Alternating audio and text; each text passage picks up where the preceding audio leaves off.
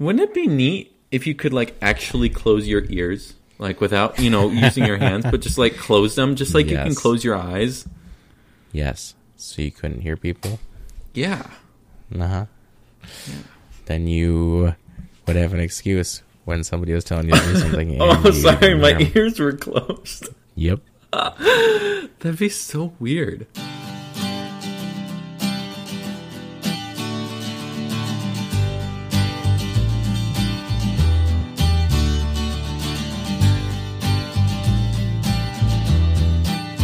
Have you ever heard those speech jammer things where it repeats it back to you a couple of seconds later? I've tried to do it. It is very difficult. It is. When I was doing debt collection, though, every once in a while I'd get a phone call where it was like that. And I don't know if they were intentionally, like if they had like an app or something that was doing it, or if it was just a weird connection.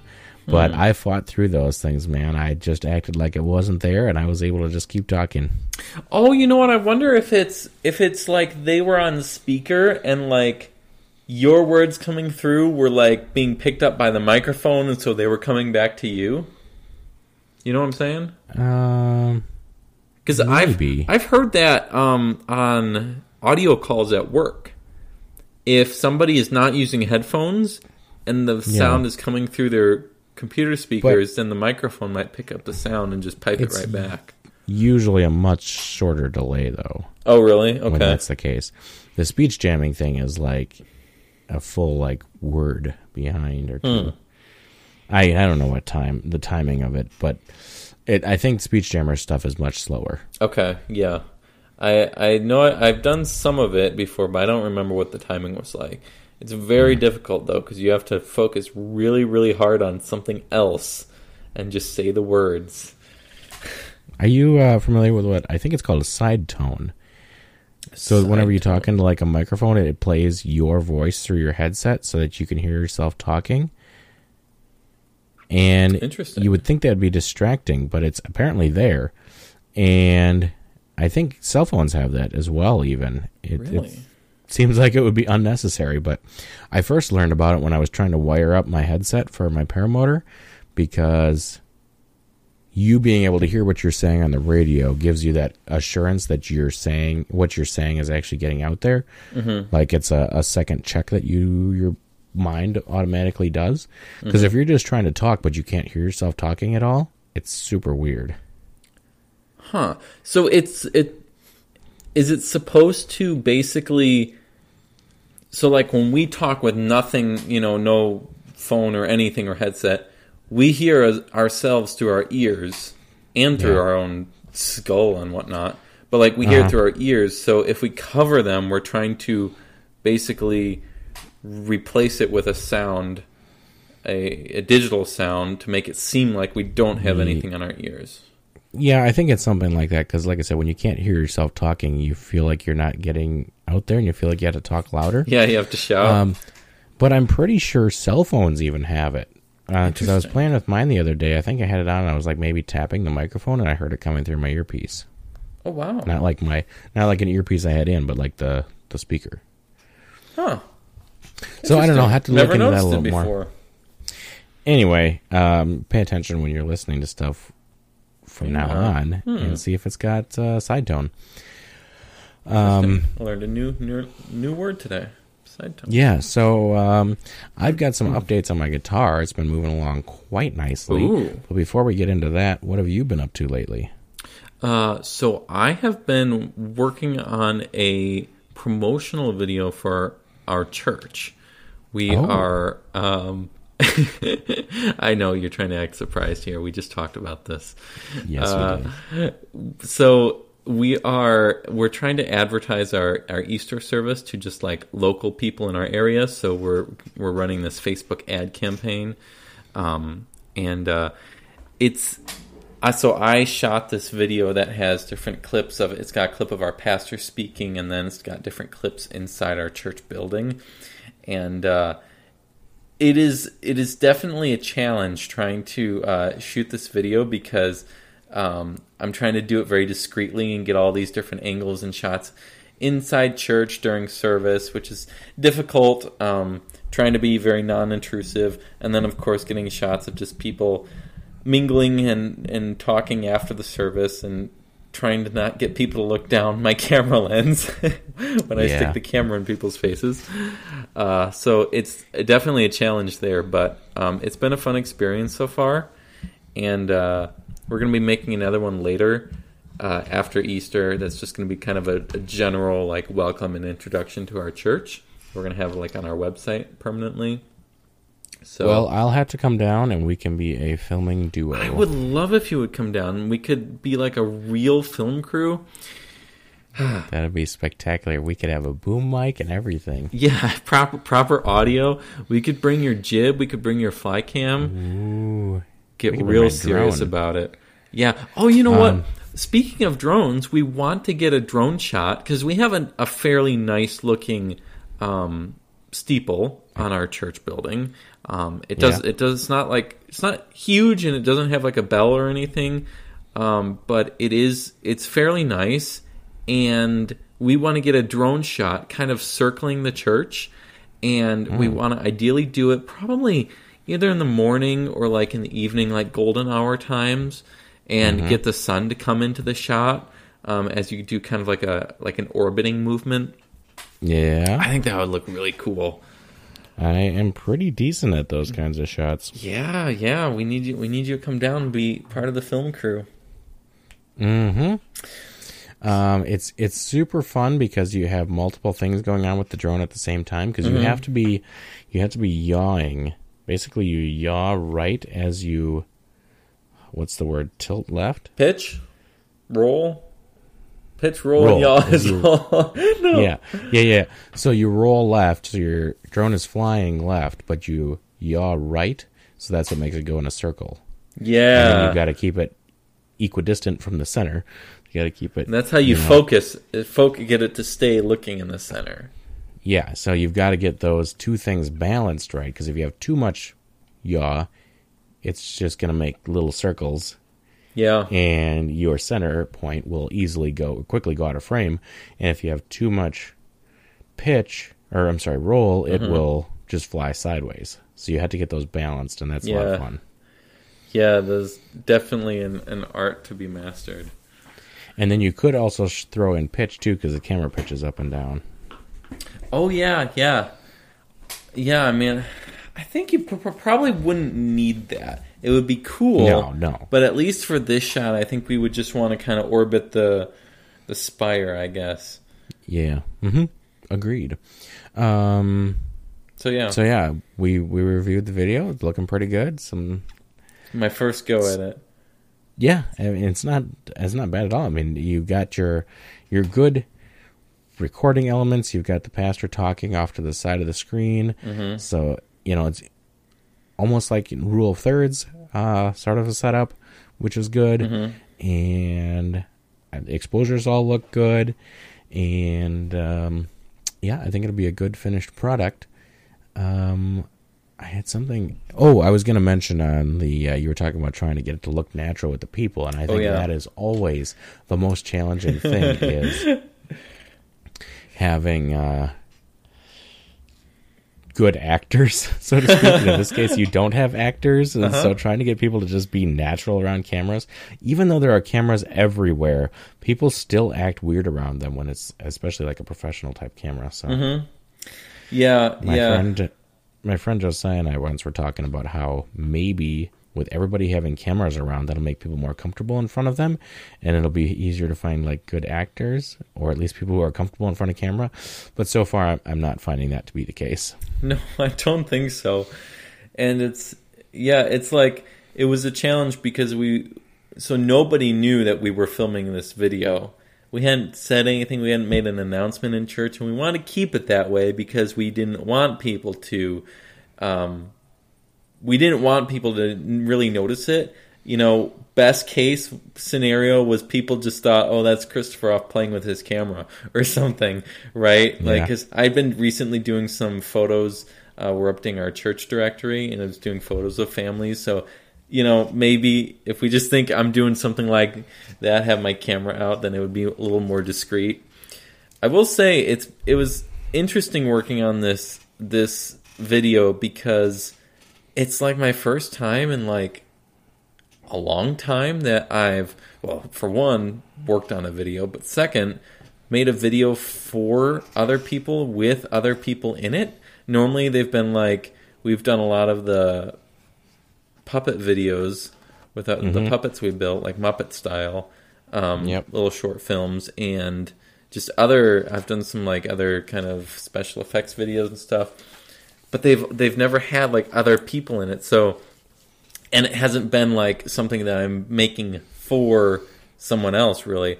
So it's been interesting because I'm like trying to take what other people give me as input and try and like interpret that in my head and then spew out this, what I think they're envisioning in this video. Yeah. So it's interesting. It's just, it's kind of a first, honestly, if I had to say. But yeah, it's been very cool. Well, remember when I showed you the pen camera that I have? Pen camera? Yeah, I showed it to you once. It was before we ran that 5K at EAA. Oh, wow, that was a long time ago. I'm sorry, my brain doesn't go back that far. You're going to have to tell me again. I must have ran out of space in my brain and just had to move some of that to the trash. Yeah. You need to get an external drive for backing up all your brain files, I guess. Many it's this right here. Oh, wow, look at that. Oh, it does kind of look familiar. Yeah, it claims it shoots 1080p, so you can get good HD shots. Nice. I'll be far less. It's called a spy pen camera. Oh. It's a little fatter than a regular pen, but it's not distractingly so. Okay. So, and it works as a pen, and I was just opening up the box. I bought it a while back thinking it looked cool, and there were a couple of situations where I might want to use it. It comes with a 16 gigabyte card, so that's a pretty decent amount of video. Yeah. And I was just opening up the box again. It comes with like 7 extra ink cartridges for the pen. So it's a functioning pen. Oh yeah, that's awesome. That's awesome. Yeah, it still writes. The perfect thing to fulfill every young boy's spy dreams. I know. I used to have a pen knife where you could pull the pen apart and there was a knife inside. Oh. Now, okay. Now here's the question: did you have like a sword cane? Because we all know that's where it's at. Yeah, but it looks distracting when you're carrying a cane around because most people don't carry canes these days, unless you're an old folk who have a cane regularly. Yes.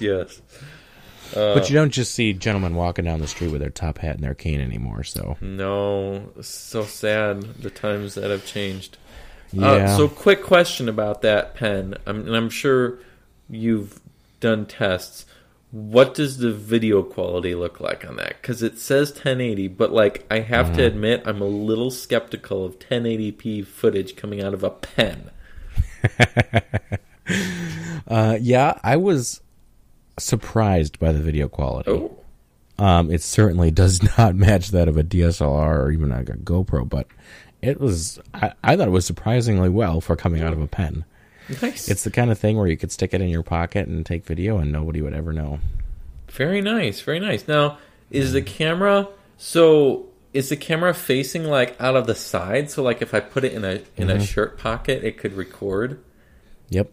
Oh, that's nice. Maybe I need to get me one of those for these videos I'm doing of our church. That's what I'm saying. Yeah, you just push down the cap on the top, and it starts recording. Wow. That is just like high tech right there. It's absolutely what you need. I was also thinking, we were talking about doing those shots of like going down the aisle. I think what you need to get is a glider, and you just put your camera on top and you just throw it down the aisle. Oh. Or you know what? I'll just use like a little paper airplane, and it'll look like something one of Pastor's daughters made. There you go. Blame it on somebody else. Yeah, of course. And still get your shots at the same time.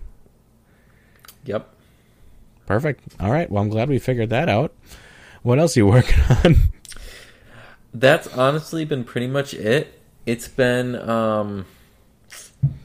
pretty much that, and then just finishing up school here before my spring break, which is next week. we talked about the film scanner on the last episode. I haven't gotten a chance to do a whole lot with that. It's at my parents' house. I'm at my apartment right now during the week. But I have been looking into causes for that blueness, that bluing effect that we discussed a lot in the last episode. Yeah. So what seems to be the trouble is that, so the film stock has this orange tint to it, right? Like it's kind of like an orangey brown. It looks more colorful if you hold it up to the light. But if anyone's seen 35mm film, you know what I'm talking about. So it's not perfectly transparent, right? So if you invert this film, if you just take a photo of this and invert it on your computer, then it's going to look very blue, because blue is the opposite color from like orange or brown, whatever, on the color spectrum, right? The color wheel. So I'm pretty sure that's why everything's looking so blue. Makes sense. I think what the issue is, I'm not correcting for that the color of the base, essentially, in my software. And so essentially, like, I'm thinking what it's doing is it's just scanning it in and doing this inversion without doing the correction for the base. And I think there's a way I can create a color profile for the film.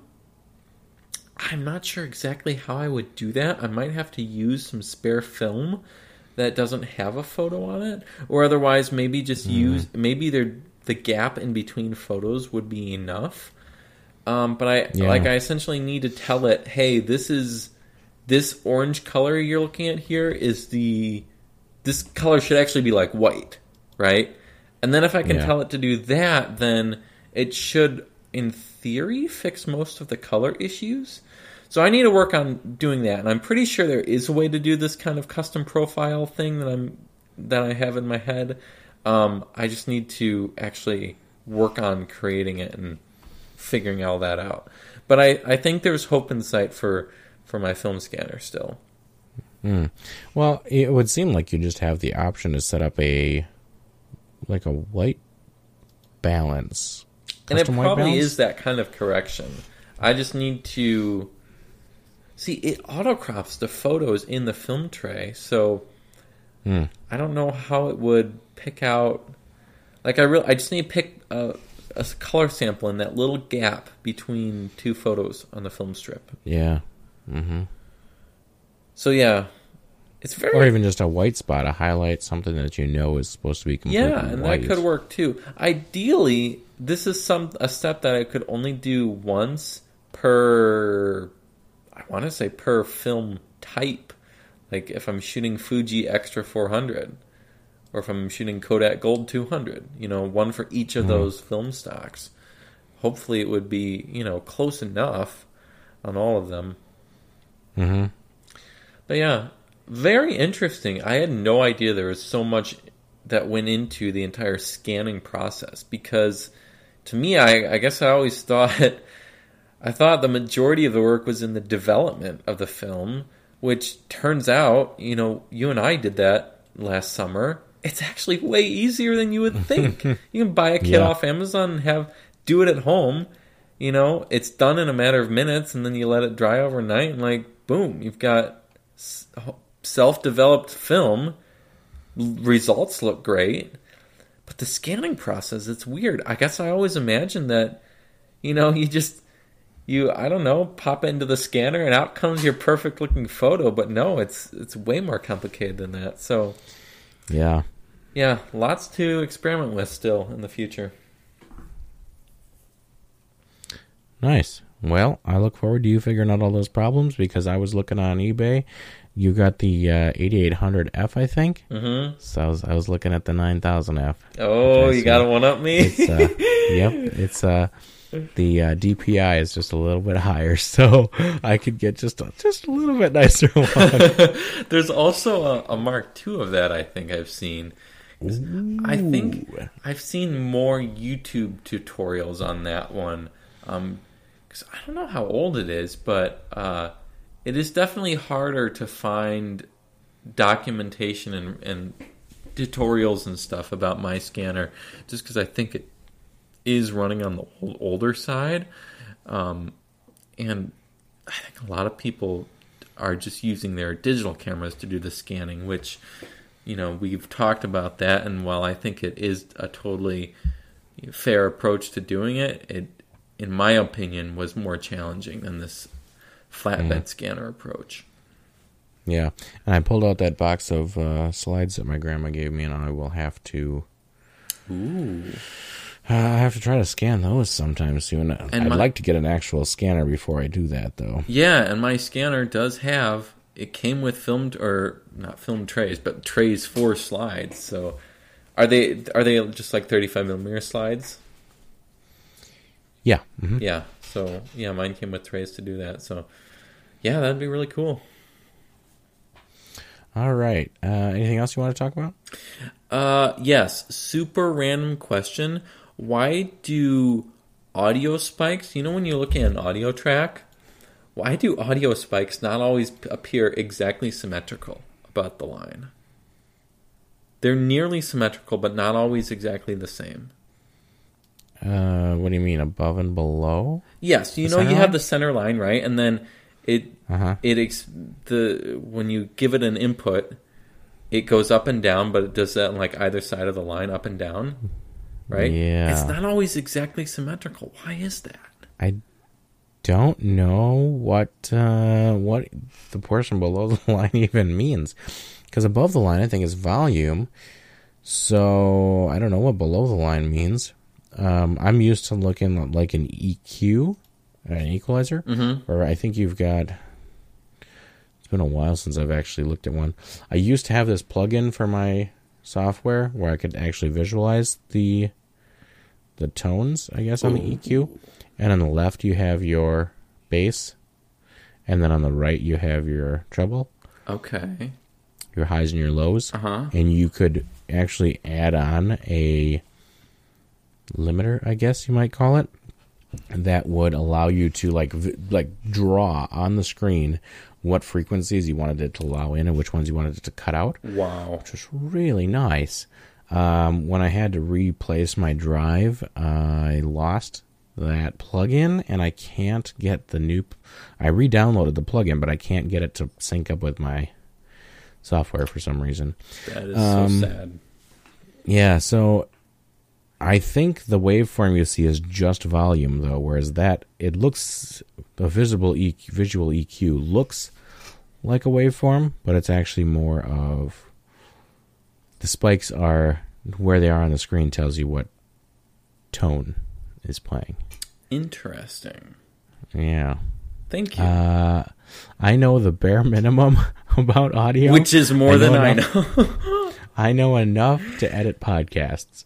I know enough to make sure to set the gain on my mic so I'm not clipping. Yeah. My other podcast, Movie Malarkey, if you want to go check that out. My co-host just has a gaming headset that he's recording on. And there's some... I usually have to just crank his audio. The problem is every once in a while when he laughs, he gets an air puff that hits his microphone, and that just blows it out. Blows it out, and I get a huge spike.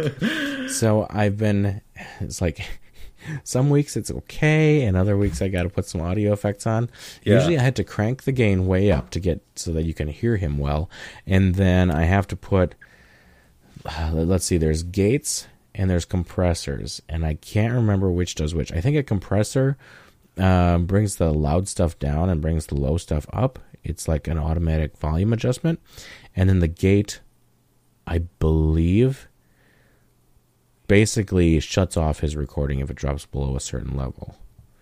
Interesting. Which is really great for cutting out the static in between when he's talking, because when I crank the gain way up, it's real staticky when he's not talking. So wow. I know that those things exist. Fancy.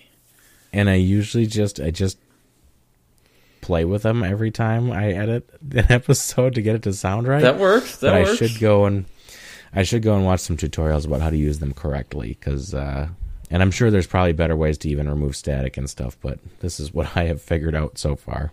Nice. That's pretty cool, honestly. Yeah. Okay, that was my random side tangent based on looking at my recording screen in Audacity and just looking at my waveform. So, end side tangent here.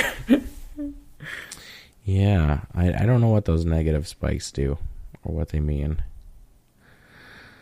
Okay. All right. Back to you. Thanks. So I have been working on my guitar more since we talked last, and I have a bit of show and tell to do, but it's very heavy, so bear with me. You may hear some clanking and some clanging, and I may be a little further from the microphone than is ideal, but here we go. All right. All right. Let's see. I'm going to stand up here. Ooh, a stand-up show and tell. I feel so sad for the audience that they can't actually see this like I can. I know. But that's why you and I are going to have to do a good job of explaining what is going on. We'll try to be good narrators. So, I'm going to start off with my side bending jig, which I told you about but never showed you because it's so heavy. And you're about to show us. Wow. I'm about to reveal it for the very first time. Saw it first on EW. Or heard it first anyway. Saw it on the radio, heard it on TV. Wow, that is so huge. It's very heavy. You can see it's got the side profile of half the guitar. Yeah. And then I've got these eye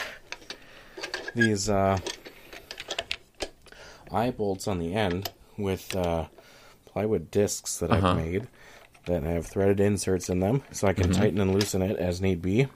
So it's basically just a knob for tightening and loosening it. And then up top here, for pressing in the waist, I have a small car jack, scissors jack, I think you'd call that. Okay, yeah. And you can turn it by hand. It's so the screw, I guess, gears it down enough. You don't have to have a lever on it to press in the side. And then you can see on the bottom here, I've got a caul that's the same shape as the waist. Oh, okay. And I planed that in so it's very close, and then I put a layer of cork on it, cork sheeting. Okay. To just kind of add a little bit of padding there. So, on the ends of the guitar, you see I have these, I was telling you about these eye bolts. Yes. That slot into this clamping caul at the end. So basically, you put your wood on. Yeah. Everything gets up to temp, and I'll tell you about that in a little bit. And then you press it down and around these radiuses. And then the caul has slots in the end that fit into the bolts. I see that. So you link it up on both sides. Clamp it. So the bolt can then clamp it on the end to hold the wood down. Now, do you only do that in one location, basically? So you only have so I saw you had to look like 4 eye bolts in total?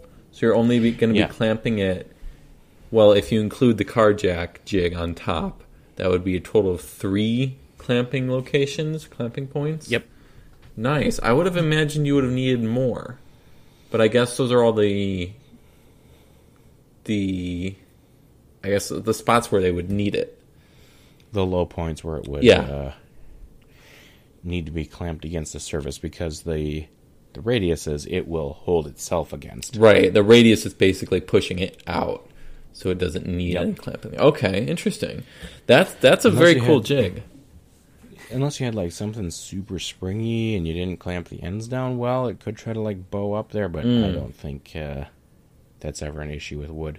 There certainly are some that have an extra one at like the top of each bout, which we talked about in the other podcast, the high points or the widest points. I don't think those are necessary, but some manufacturers put those on there. But I built my own out of particle board and 2x4s and a car jack. Some people they'll just use like some wood clamps to hold it down in the center, and they'll just like push it down by hand and then clamp it in place. That's super tedious and hard to use. I haven't tried it, but it looks difficult. And then some people, or the professional ones, will actually have like a single screw in the center that you just screw down. Okay. It was going to be hard for me to do that and without getting any wobble, so I just used the car jack because that just goes straight up and down. The top and bottom stay parallel, so it's perfect for this. And it's pretty reasonably compact, and every car you buy has one. And we've got plenty of junk cars around the place, so I have no shortage of these little jacks. Yeah, it looks like it works really well, the way you set that up. Yeah.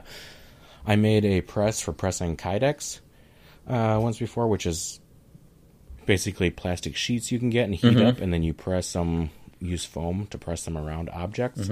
Similar to vacuum forming, almost. Yeah. And I used a car jack for that as well. Oh, nice. Okay. All right, so now I'm ready to show you.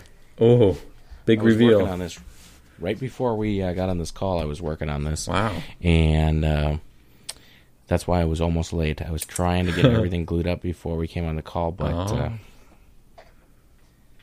that didn't happen. So here is what's called a mold. Oh, wow. So it's a... you can see I've got my sides Oh, in wow. Those are your sides. Oh, dude, that's so cool. So the mold is pieces of wood that form the outline of the guitar. So your bent sides fit inside of that. And then there are spreader bars that you use to push it against the outside. Almost like reverse clamping. I mean, I guess it is clamping to the outside, but your working piece is on the inside of this mold. And it might make it easier if you just Google like a guitar mold with the clamps inside, or guitar building, guitar mold, whatever. So the clamps inside, I used some turnbuckles. So it's basically an eye bolt on each end, and you got the center portion that you can turn to tighten it up. So you'd use that on like ropes or chains or cables as you're trying to tighten. And then I made a custom shaped caul on each end that fits the shape of the mold perfectly. And to do that, I actually cut out this. I cut out the mold at the same time I cut out the pieces for the side bender. Oh. And so I used a real thin blade on my bandsaw so that I don't get too much variation there. Basically, you need about 3 millimeters difference because you got to figure the difference in the sides. And so it came out pretty close. Okay, I see. So I cut those out at the same time, and then everything got basically screwed together in layers, and I used a flush cut router bit to get everything to the same size. And then I went over everything with a file to make sure everything was nice and square and neat and even. And it was a long process, and I made a lot of sawdust. Yeah. And then I used, I think it was like, 40 grit sandpaper, so real rough stuff. And I basically stuck it on these curves and used that to sand in. Like I cut the shapes roughly, but then I used that to sand in the cauls or the wood pieces on the end so that they fit perfectly around my wood that I'm clamping in. Okay, so I'm having a hard time understanding what the cauls are. Can you describe those for me? Well, so like if you clamp something and you put a piece of wood under the clamp to keep it from denting your... Yeah. So your bottom piece that you're clamping or your finished piece. So the cauls are designed to press against the wood without denting it, and they are formed to the shape of the wood. Oh, okay. So it's not pressing in one point, and it can actually press around a radius. Oh, so like in the last jig you showed me, that car jack that was pressing, that caul was shaped to the body side. Yeah, the center caul was, and the other ones on the ends can just be flat because of that point. Right, it is flat. The ends do just run off flat. Yeah, okay. Let me lift this thing up again. It's quite heavy. It looks massive. I'd say it probably feels like it's like 20 or 30 pounds. Wow. So you can see the shape of those cauls in there? Yeah, okay, yeah, I see that clearly now. Wow, that is so neat to look at. One at the lower bout, one at the waist, and then one at the upper bout. Yeah. And then I had to leave enough space up top so that I can get in my I think it's a head block and a heel block, because we were talking about that last time, and I couldn't remember what they were called. So those are the blocks that go inside the guitar. So the head block, I believe, is where the neck connects, and then the heel block is at the bottom of the guitar. So I actually got my heel block glued in as you can see there, it's all clamped up. Oh, wow. Yeah. I glued it right before we came on the episode, and I can actually probably take these clamps off now while we're talking. And then the top I was actually working on. Let me set this thing back down. Whew. Getting a workout in there? Yeah. The head block I was working on right before we came on the call.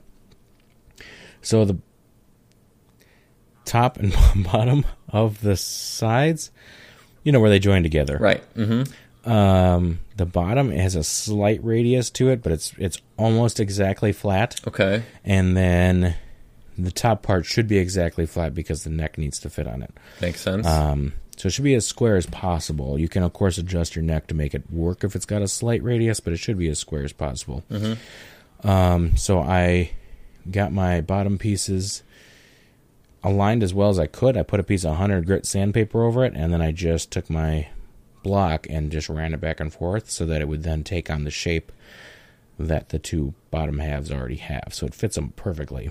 Nice. And then glued everything up, and it seemed to go very well. And then I just got to do the head block, and that I'm going to make sure it's as square as possible. So hopefully it can just kind of conform the sides to it if they're a little bit off, but they shouldn't be. So I noticed you had a gap. It looked like maybe like an eighth of an inch gap between at the top between the two sides. What is that just going to go away? Even though it's conformed to the mold right now, are you going to, I guess, reduce the size just by a hair so that those touch? No. It all depends on how you're building your guitar. You can build them so that they touch perfectly. I guess on the bottom that would be most critical. I'm going to put in a wedge at the bottom, a decorative wedge. Oh, I planned to do okay. this from the beginning. So that'll actually get cut even wider than it currently is, so the wedge can fit in there. So the wedge... And then... Oh, sorry. Go ahead. Oh, and I was just going to say, up at the top, the neck covers that whole area up, so they don't have to touch perfectly at all. And you end up cutting out the mortise anyway for the tenon from the neck to fit in. Mm-hmm. So you end up cutting it wider anyway. So the wedge, you're going to have the wedge run on the back of the guitar, right? Yep. So is it going to like wrap around then up through the... No, there'll be two separate pieces. Yeah, but like that the wood that you're going to use. Okay, I see. That makes sense. Wow, that's so cool. Yeah, so it'll be very similar. I still have to look at it and decide based on the way the grain goes which side is going to be up and which side is going to be down. Oh. And mainly it's going to... The two sides you really got to look at most is like when you're playing it, what side's up and which way do you want the grain going, or is there any figuring you want pointing a certain way? And then how is it going to interact with that heel block?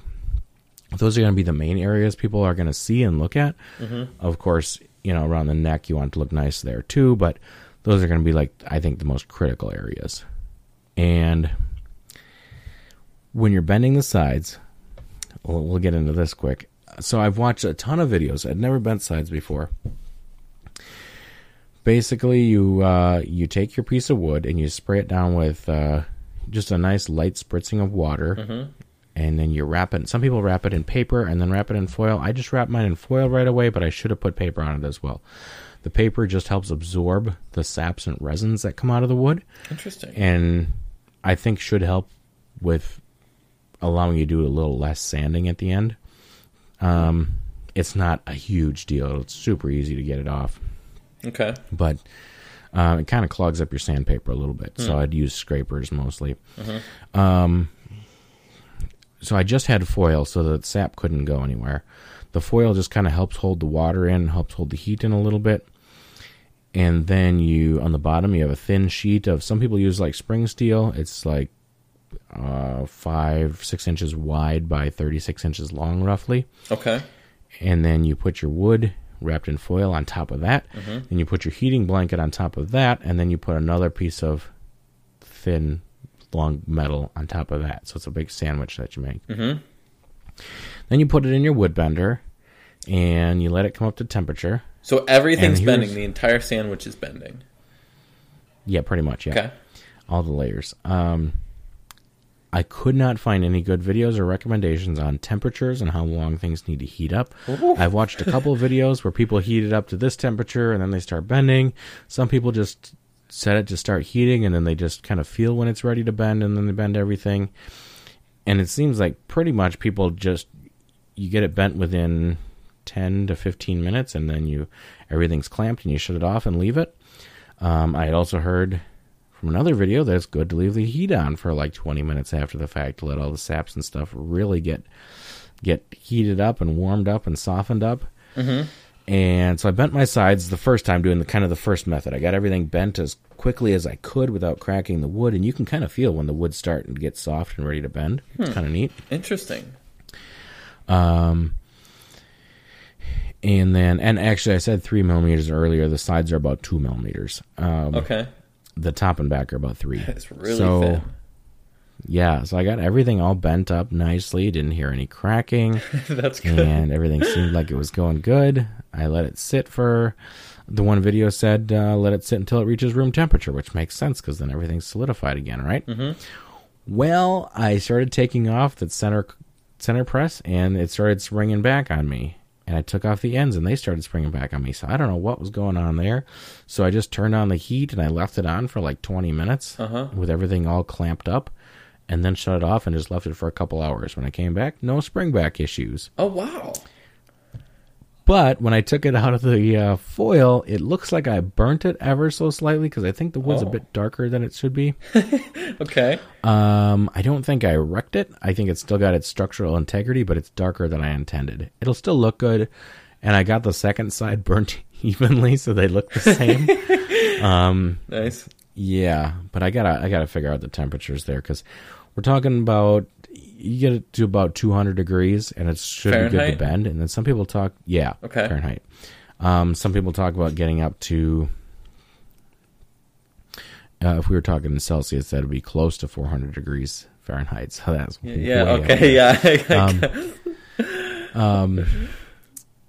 but some people talk about letting it get up to 300, but not wanting to go over 300 or not wanting to keep it there for very long.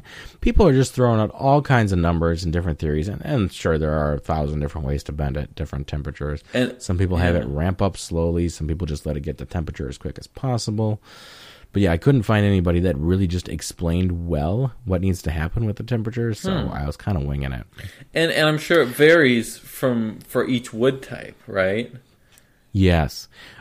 East Indian rosewood is a very common one for beginners, and a lot of guitars are just made of it to begin with. It's beautiful wood, and it bends easy, and it's fairly inexpensive.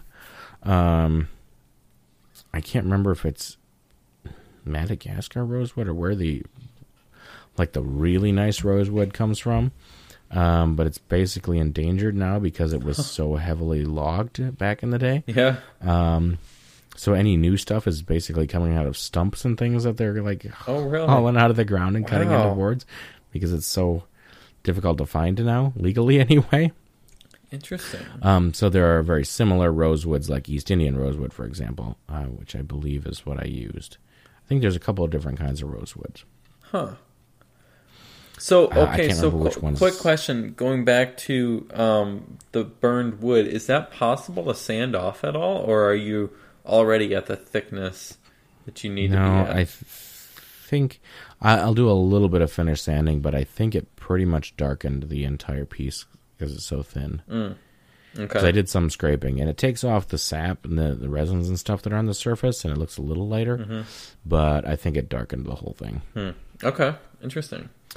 So I'll have to remember to keep my temperatures lower next time and try to maybe cook it for less time, and hopefully it still works. Because my second one, I bent the same way, and it had spring back as well. So I did the same thing, heated it up, clamped it for a while, and left it for a couple hours, and it was fine. Like, basically no spring back. And it conformed to the size of the shape of the mold very well, so I was pretty impressed. Yeah, it seems so wild to me that you can permanently deform wood into a new shape. It's crazy. And then just it stays that way. That just seems wild to me. I'm also very happy to report that they did not crack at all. So that that is good. Yeah. I would be terrified of doing that my first time. The difficult part was, and this is another thing, everybody just breezes over this in all their instructional videos. So you throw your piece of wood in there, your whole sandwich, it's several layers thick. Mm-hmm. You can't tell where anything exactly is. And normally you want, something to reference off of. People put a kind of a light general line where they want the waist to be. And then you slap it in there and you just clamp everything down. But you got to get your ends, because these are book matched, your left and right side. Oh. And you have to get your ends exactly the same so that the grain meets up perfectly at the bottom, which is, in my case, I'm doing the decorative wedge, so it's not as critical. You could be off by a little bit, and your eye won't be able to tell what the grain did, in between there. But if you were trying to match them up perfectly, like some guitars have, you've got to have them end at the same spot. The problem is you're bending from the center and then bending down. You're not starting at the end. And I've seen some people... I've seen a video of a guy that did that. It looks very difficult because you have to try to bend the entire piece, like from one end, and work your way down. That's actually huge. Yeah. Wow. And nobody talks about it in their videos. They just slap it in. I've seen probably 6 or 8 videos, good videos of really good, competent luthiers. They just throw them in and then they bend them. And they never mention how to get the ends to meet up perfectly, because you want it to, in theory, overhang just a little bit, because the sides are made slightly oversized. Okay, yeah, so how do you get that overhang just right? Nobody talks about it, so I just kind of slapped it in and got it as close as I could. Yeah, they definitely did not line up very well. And then the second big thing is your wood could potentially be slightly off square. It's in this big sandwich. If it's not running perfectly parallel with your side bending form, it's going to be off square, and your ends won't match up. Top to bottom wise, I don't know if there's a better way to describe that to you, what I'm talking about. Yeah, not sure. If you're trying to bend a piece of paper in half, but if you don't have the ends square, okay, the crease won't run down the center of the paper, and your ends won't line up. Yeah. So that's basically what you're doing here, except they don't touch. Okay, interesting. Yeah, I guess. That makes sense. Yeah, it's like trying to fold a piece of paper in the center without referencing the ends. That's basically what you're doing here. And people, they make the sandwich, they slap it in, they bend it up. And so then you have these two halves that are slightly off square with each other. And so when the ends come together, they're slightly misaligned. Yeah, I see that. You need your grain to line up. Nobody talks about this. This is a problem. This and that overhang thing, I thought about these ahead of time, and I kept trying to find videos where somebody talked about it. Nobody mentioned it. Everybody just slaps it in, and it just magically works for them. Huh. So I did the same thing, and what do you know? I had the same issue that I expected I would have. One ended up slightly off kilter. Huh, how interesting. Yeah, so... Yeah, it's amazing how many little things that you have to pay attention to throughout the process. It kind of it brings all of your woodworking skills together. Yeah, I feel like my brain would need to be running on all cylinders, just at every step of the way to make sure I don't miss something like that. Yeah, like I said, I've been doing a little bit of research, basically all the time for a couple of years. I'm just kind of always keeping my eyes open when I see guitars or anything about guitar building. I'm always paying attention. Order of operations for building a guitar is hugely important as well. Really? Let me just quickly go back to the side bending thing.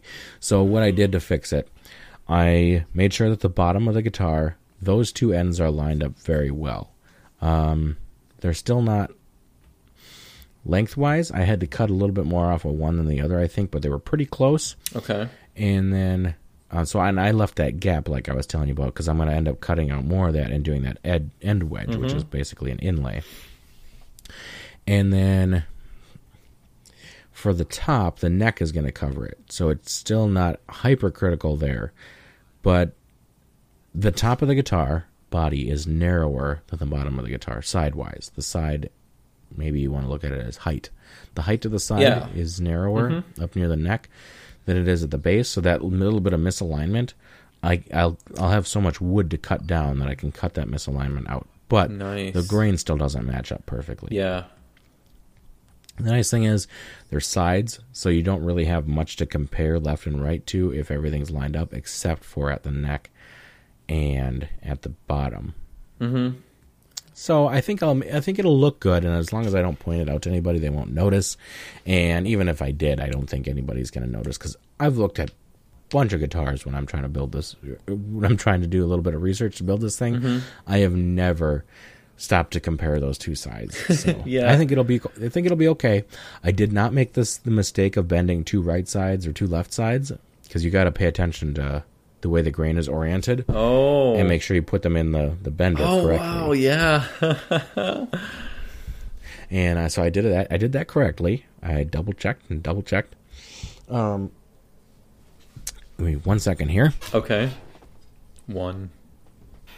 Did a little bit more work on my. I was pretty close there, wasn't I? You were, yeah, very good. Did some more work on my neck. So I got these. I should have brought one to show you, but a bunch of barrel nuts. So basically, Barrel nuts. it's a round piece of rod. It's like a little cylinder that's been drilled through the side Okay. and threaded. Okay. And yeah. those. Barrel nut. So you've seen my neck here. You've seen the slot I cut for the truss rod. Wow. Oh, it's looking so And now good, dude. Now I cut my mortise. Man. Yeah. Roughed it out with the bandsaw. Uh-huh.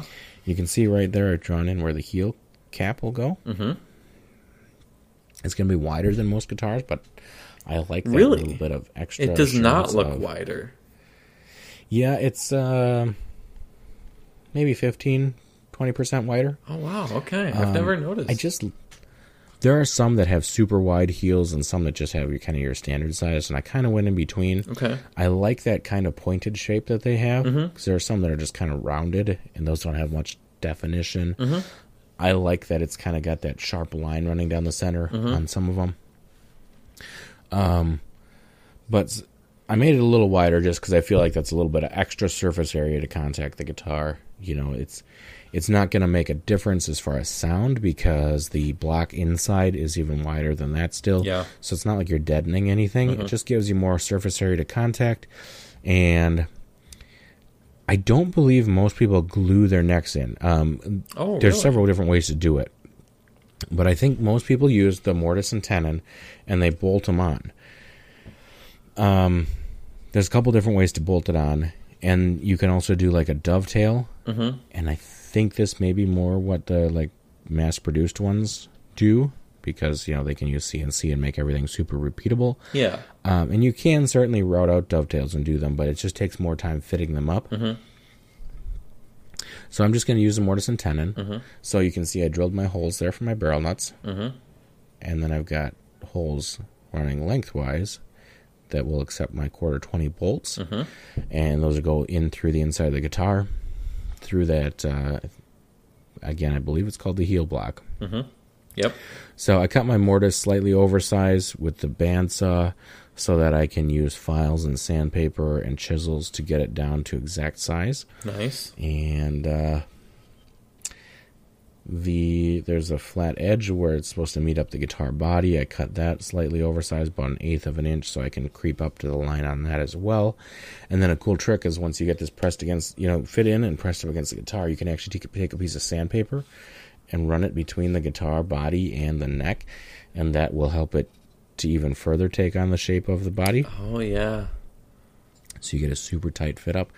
Now, most people, I'm pretty sure, just stick the tenon in the body.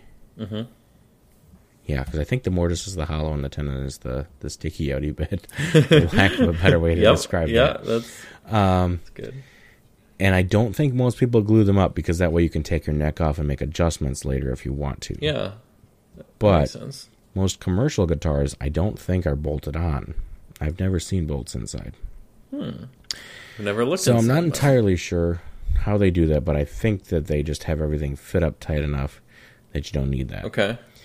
Anyway, I'm doing a bolt-on neck. Yeah. Some people, rather than using the barrel nuts, will just use threaded inserts, and that just makes me nervous as all get out, because those just look like they're going to pull out. Yeah. Especially when there's like 120 to 150 pounds of pressure on the neck. Uh-huh. So that's a bit scary to me, so that's why I went the barrel nut route. It still looks scary, because if you look at how much wood there actually is, Yeah. between the the holes and the ends, there's not a lot much there. So I don't know. I guess if worst comes to worst, I've got a lot of gluing surface here, and I can get everything set in, and I just glue it up and then bolt it in place if I need to. Haven't done really a lot more work with it. I've still got my nice headstock there. That looks really nice. I've been trying really hard not to dent it or damage it, and at some point I need to go over it with some sandpaper and get the profile fitted in better.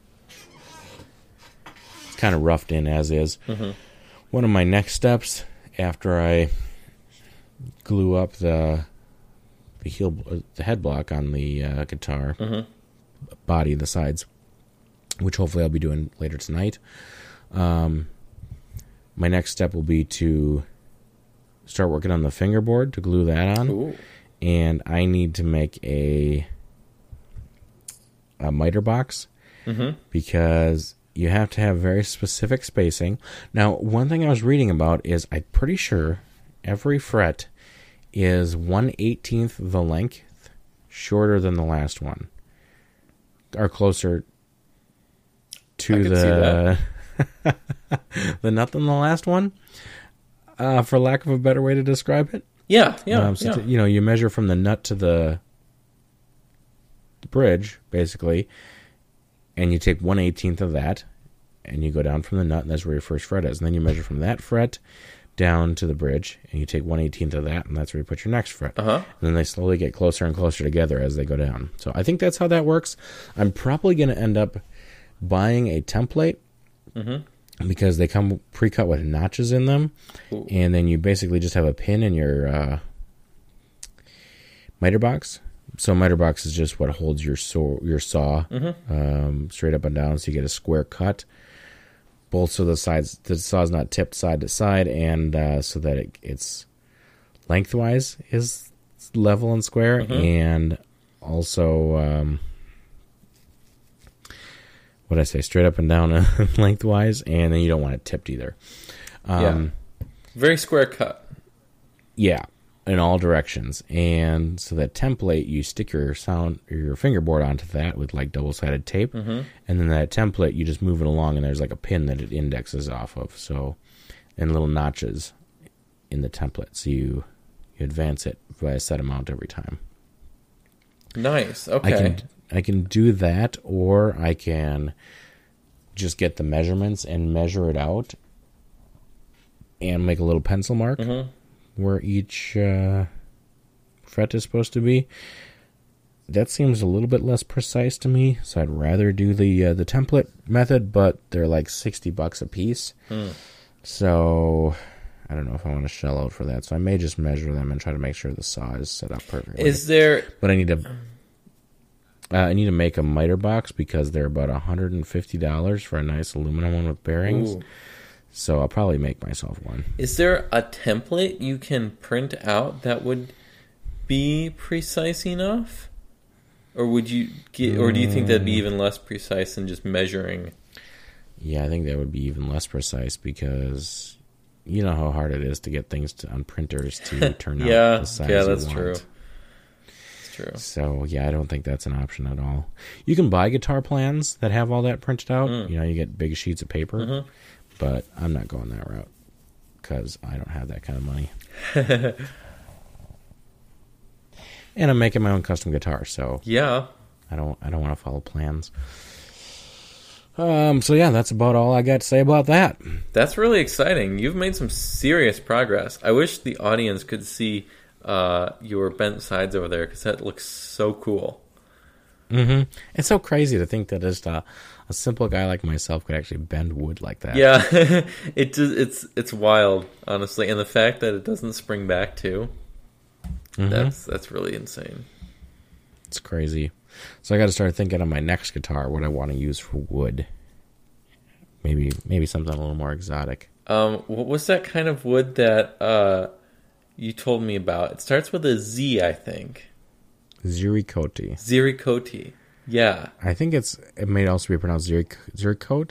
I think it's Ziricote. But it looks really pretty. Yeah. It's about $500 for, I think, a back and side set. And I don't want to shell out that much money for the back and sides when I started building a guitar because I couldn't afford a $500 guitar. So, yeah, I don't know if I want to shell that out just for a part of the guitar that I'm building. Better be careful not to toast that sandwich too long if you use air cooker. Yeah, and I saw a video of a guy trying to build it, and he cracked it. Oh, so dude, that's gotta hurt so much, man. Yeah. Uh-huh. Yep. So we'll see what I figure out. I've got a friend who has, I think he said, a mahogany top and maybe back. And I think he said there's blackwood as well. Or he believes there's blackwood, which I had not heard of being used in guitars, but his guitar sounds beautiful. And I think the softer wood of the spruce on top is usually what gives it a nice bassy sound, and that's kind of what you're after, is that bass output on an acoustic guitar, because it's easy to get it sounding high-pitched and tinny, but trying to get it to sound nice and bassy, that's a little more difficult. So I'll probably do a little more research as to what effect different kinds of woods and hardnesses have on guitars, and I'll figure out what my next one should be. Wow. Yeah, it's so crazy that, like, everything, like every step of the way in this custom guitar you're building can affect the sound. Like, everything, just from the wood types to the bracing and just like everything. It's amazing. Yeah. So I'll be ready to start putting bracing on pretty soon, but before I do that, I need to work on the rosette. I got to figure out what I'm going to do there for the sound hole, around the sound hole. And I need to actually cut the sound hole as well. I've got to get some shellac before I do all that, because they recommend shellacking, or whatever finish I use. I'll probably end up using shellac in the end. Authentic, natural, all natural. Yep. They recommend shellacking around those fine areas because you get less tear out when you're routing. Oh, okay. And so I'll probably do that, but I can't find shellac anywhere. Oh, wow. All I can find is the amber tinted stuff, and I tried that. It makes your wood look really yellow. So I'm trying to find the clear stuff, and I can't find it anywhere. So, man, that's terrible. I wonder if even I had some stuff on Amazon, and I put it in my cart, and like 2 weeks later, I was looking at it and like, oh, this product is no longer available. Oh, wow. That's great. Interesting. So, yeah, we'll see what I can find there. Maybe I'll have to use something else. Who knows? Reach out to us at enthusiasticwoodder@gmail.com if you have any clear shellac you can hook Cody up with. There you go. I think the stuff I got was like $15 for a pint. For a pint, maybe it's a quart. A pint. Maybe it's a quart. How many pints are in a quart? 2 pints to a quart, 2 quarts to a half a gallon, 2 half gallons to a gallon. Why did you go to a half gallon? It's always 4 quarts to a gallon. Okay. Yeah. Yeah. But that's how you remember it. Oh, okay. Well, I apparently been remembering wrong. It doubles every time. Oh, I see. Okay. So you can't skip that half gallon and just say, oh, there's 4 quarts. Oh, okay. Two quarts to a half. It really makes no difference, but if you're trying to remember, like, what is a half a gallon? Well, how do I know which come first, pints or quarts? What if 2 quarts go to quart. a pint? No, but quart is a half a gallon. Or, I'm sorry, quart is a quarter of a gallon. Oh. And a half a gallon is a half of a gallon. Ah. So then you remember pints are a half of a quart, so 1/8 of a gallon. I'm always going to remember now. Yep, and I think there's 128 cups to a gallon. Oh, that's a lot of cups. Yeah. It sounds like a nice number, though. No, that sounds like way too much now that I'm thinking about it. Maybe that's teaspoons? Teaspoons. Well, let's see. Oh, wow. Teaspoons? Tablespoons, maybe? I'm sorry. There are 16 cups to a gallon. Okay. Oh, wait. So let's see. I know 2 tablespoons. I think 2 tablespoons make a quarter cup. So let's see. If there's 2 tablespoons in a quarter cup, that's 8 tablespoons per cup. 8 times 16. 8 times 10 is 80. 6 times 8 is 48. That's 128. There's 128 tablespoons per gallon. Okay, that's at least I'm not crazy. You're not crazy. 128. I did have 128 from somewhere. Yeah, 128 cups is way too many. That's a lot of 128 cups. tablespoons. 16 cups. Yep, there we go. Okay, so tune back into Enthusiastic Witter for all your kitchen measurement needs. Yes, or finishing measurement needs. Yes. All right, so that's where I'm at with my guitar build. I got to do, like I said, I got to do the rosette. Trying to figure out if I want to do that traditionally, where there's strips of wood that get basically wrapped around in a circle, and you get layers, or you can also just use blocks of wood, but then you got to sand those perfectly to get them to fit around in a circle. So basically, it's a bunch of wedges that go together. Interesting. So I was thinking about using a cherry burl. Ooh. You've seen that. I have seen used that for a project. Yeah. So I was thinking about that, but I also kind of want to not use too many different kinds of wood, because I could use like a different kind of wood for every piece of this guitar, and it just wouldn't look very good. So I'm trying to be consistent. I may choose a wood that I've already used, or maybe choose something super exotic. I don't know. I'm still trying to figure out what I want to do there. I want it to look nice, but not be too distracting. So, still trying to figure out what to do there. And then the back, before I brace that, I need to cut in the groove for the inlaid wedge on the back, which is going to be very, very difficult. Yeah, I can imagine.